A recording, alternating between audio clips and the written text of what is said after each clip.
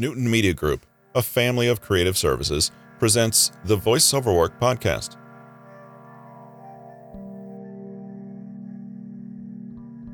This is Tuesday, November 2nd, 2021. On the podcast today, we introduce another new book that is now available on Audible.com. The Art of Thinking in Systems, a crash course in logic, critical thinking, and analysis-based decision-making. Strategic problem solving for everyday life. Written by Stephen Schuster, narrated by Russell Newton. As a teacher, I often found that visual demonstrations were the best at helping my students understand difficult or abstract concepts.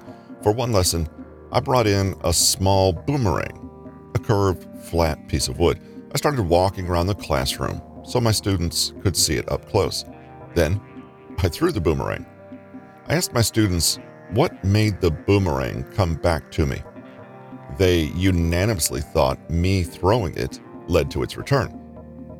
Had I let the boomerang be, it wouldn't have moved.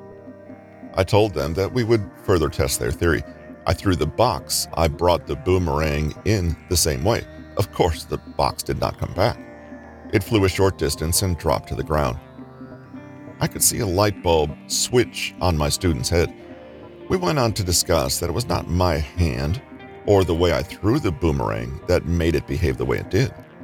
When my hand released the boomerang, it freed the tool to operate in the way it was designed to. Pure physics, its shape, speed, air resistance, and the way gravity impacted it all contributed to the boomerang return to me. The little wooden tool was an element of a larger system.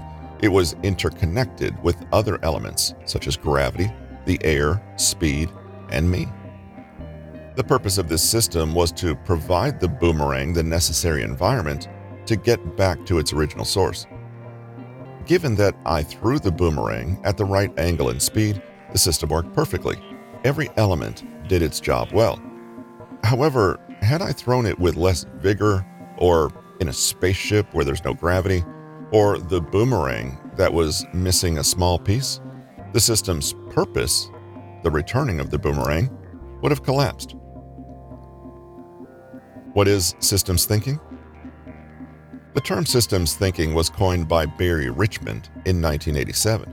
According to Richmond, systems thinking is the art and science of making reliable inferences about behavior by developing an increasingly deep understanding of underlying structure. In the Fifth Discipline Fieldbook, author Peter Senge states, "Systems thinking is a way of thinking about and a language for describing and understanding the forces and interrelationships that shape the behavior of systems. This discipline helps us to see how to change systems more effectively and to act more in tune with the natural processes of the natural and economic world." To get a better understanding of what these two experts are telling us, let's go back to the basics. What is a system? A system is a group of things that are interconnected and demonstrate their own behavior pattern over time. Systems are causing their own behavior. Even when outside forces act on a system, it reacts in a way that is consistent with its character, like a boomerang.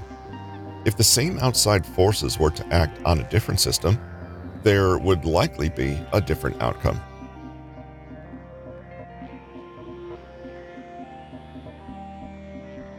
Amazon.com has more information regarding the author and this book.